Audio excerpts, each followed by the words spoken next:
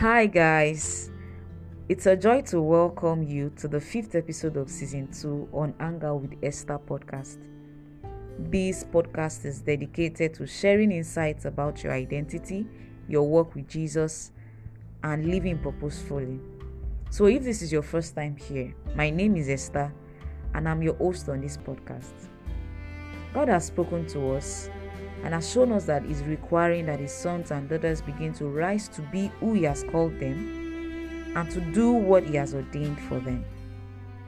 That is why this season has been dedicated to the study of certain individuals, certain men and women whose lives were recorded in the Bible, who rose in their ordinations, who stood for God, who obeyed God, and fulfilled their part of God's agenda in their generation. The Bible makes us understand that the writings of the scripture were written for our learning. And so that implies that in as much as those events happened several years ago, they are still relevant to us today, and we must learn from them. As we go on, please pay close attention to critical learning points and seek to implement them in your own life. On this episode, we'll be looking at Joseph. Who was Joseph? He was the 11th out of 12 children of Jacob. He was a young man who had dreams of a great future.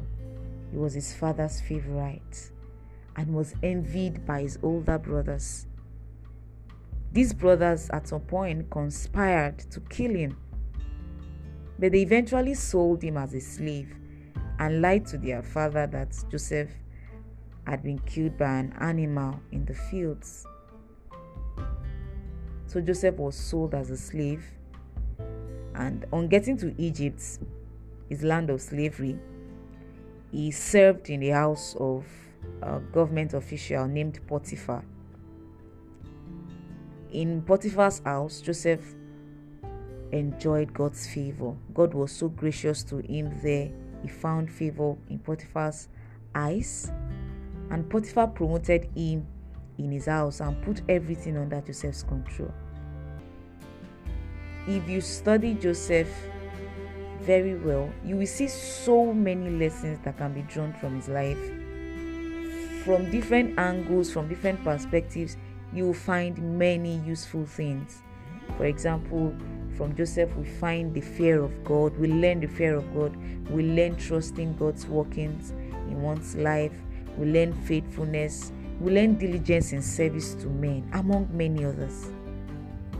But one critical thing I want to point your attention to about Joseph is how his role was significant in God's agenda in his time. Please, I need you to listen with a rapt attention, because this episode is a very crucial one. As a matter of fact, the Lord particularly asked me to speak on Joseph. It wasn't on my list initially. God began to show me a number of things about Joseph I'd never seen.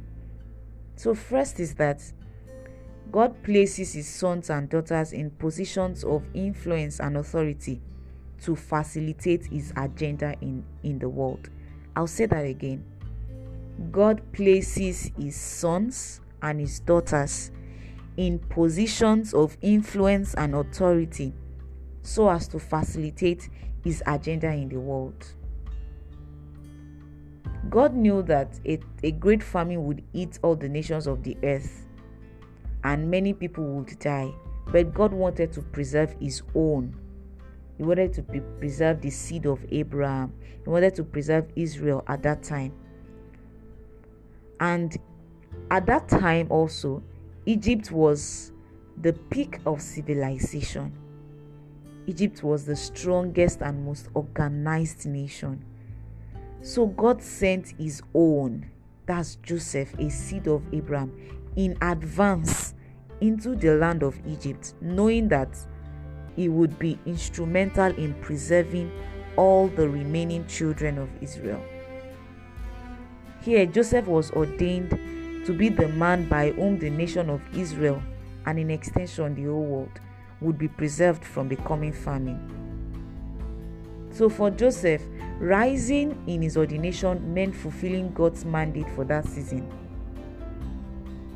which was preserving the lives of the Israelites from death, through the famine that would eat the world. But Joseph couldn't have effectively carried out this mandate if he did not have a walk with God. That is why we must realize that our walk with God is an important component in rising in our ordinations and fulfilling God's agenda in our time. One thing you may not realize on the surface about Joseph is that it was through Joseph that all the children of Israel were preserved during the famine. God, in his infinite wisdom, raised Joseph into that position so that by God's wisdom, his children will be preserved. As you walk with God, it is God who will place you in a position where you will facilitate his agenda. In every time, at every moment, in every season, God is doing something. Life is not just happening at random. God is in control and is ordering events. We may not see the picture, we may not see the big picture, but God is at work. Second thing I want you to see is that sometimes God takes us out of our comfort zones to furnish his dealings in us. It takes us out of our comfort zones to furnish his dealings in us. Joseph was a man who should say that life was not fair to him. And that would be very right. He was sold into slavery by his very brothers. The rejection that came from his own family was enough to bring him down in life. In fact, his own brothers even wanted to kill him.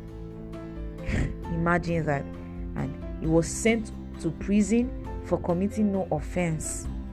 All these things were happening to him in contrast to the dreams and bright future he had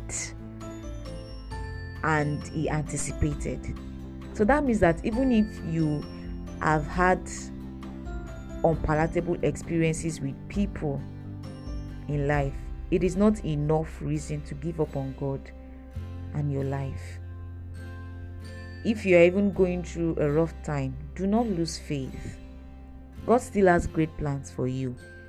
You may ask, where was God when Joseph got sold into slavery? Or where was God when he was sent into prison innocently? Well, God was working out an excellent plan and furnishing his plans, his agenda in Joseph. The third thing I want you to see and learn from Joseph is the principle of faithfulness. And this is a proven principle that states that when a person is faithful in little, more will be committed to him. And it can be seen clearly from the parable of the talents. Now, for Joseph, having studied Joseph for a while, I observed this principle play out in two areas in Joseph's life. First, regarding his gift of interpretation of dreams, and regarding his managerial skill. That is the way he was able to manage what was put in his hands, put in his control. I observed this principle of faithfulness play out in both areas. Joseph had a gift. He had the ability to interpret dreams.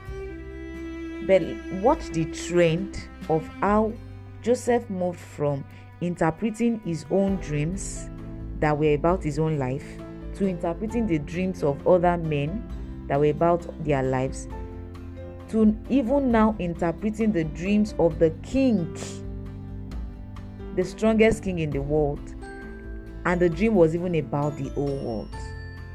See that trend. If he wasn't faithful in the little, which was in terms of his own life and other people's life, he probably couldn't have gotten to the point where he was able to interpret a dream that had to do with the whole world that was dreamt by the king. The second area was his managerial skill.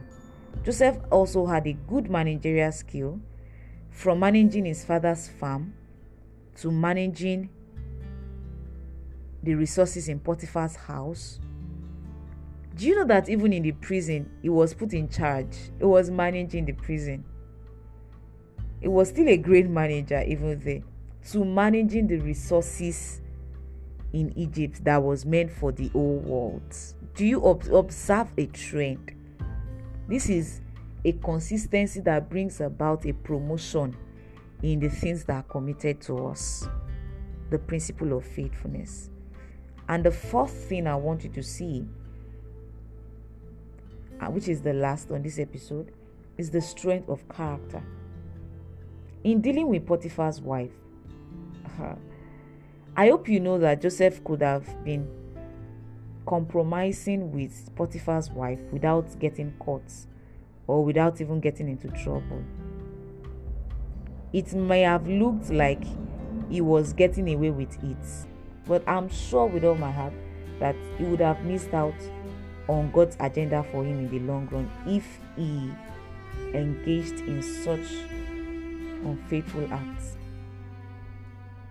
As a young man or woman who will rise in your ordination in God, you must run away from compromises.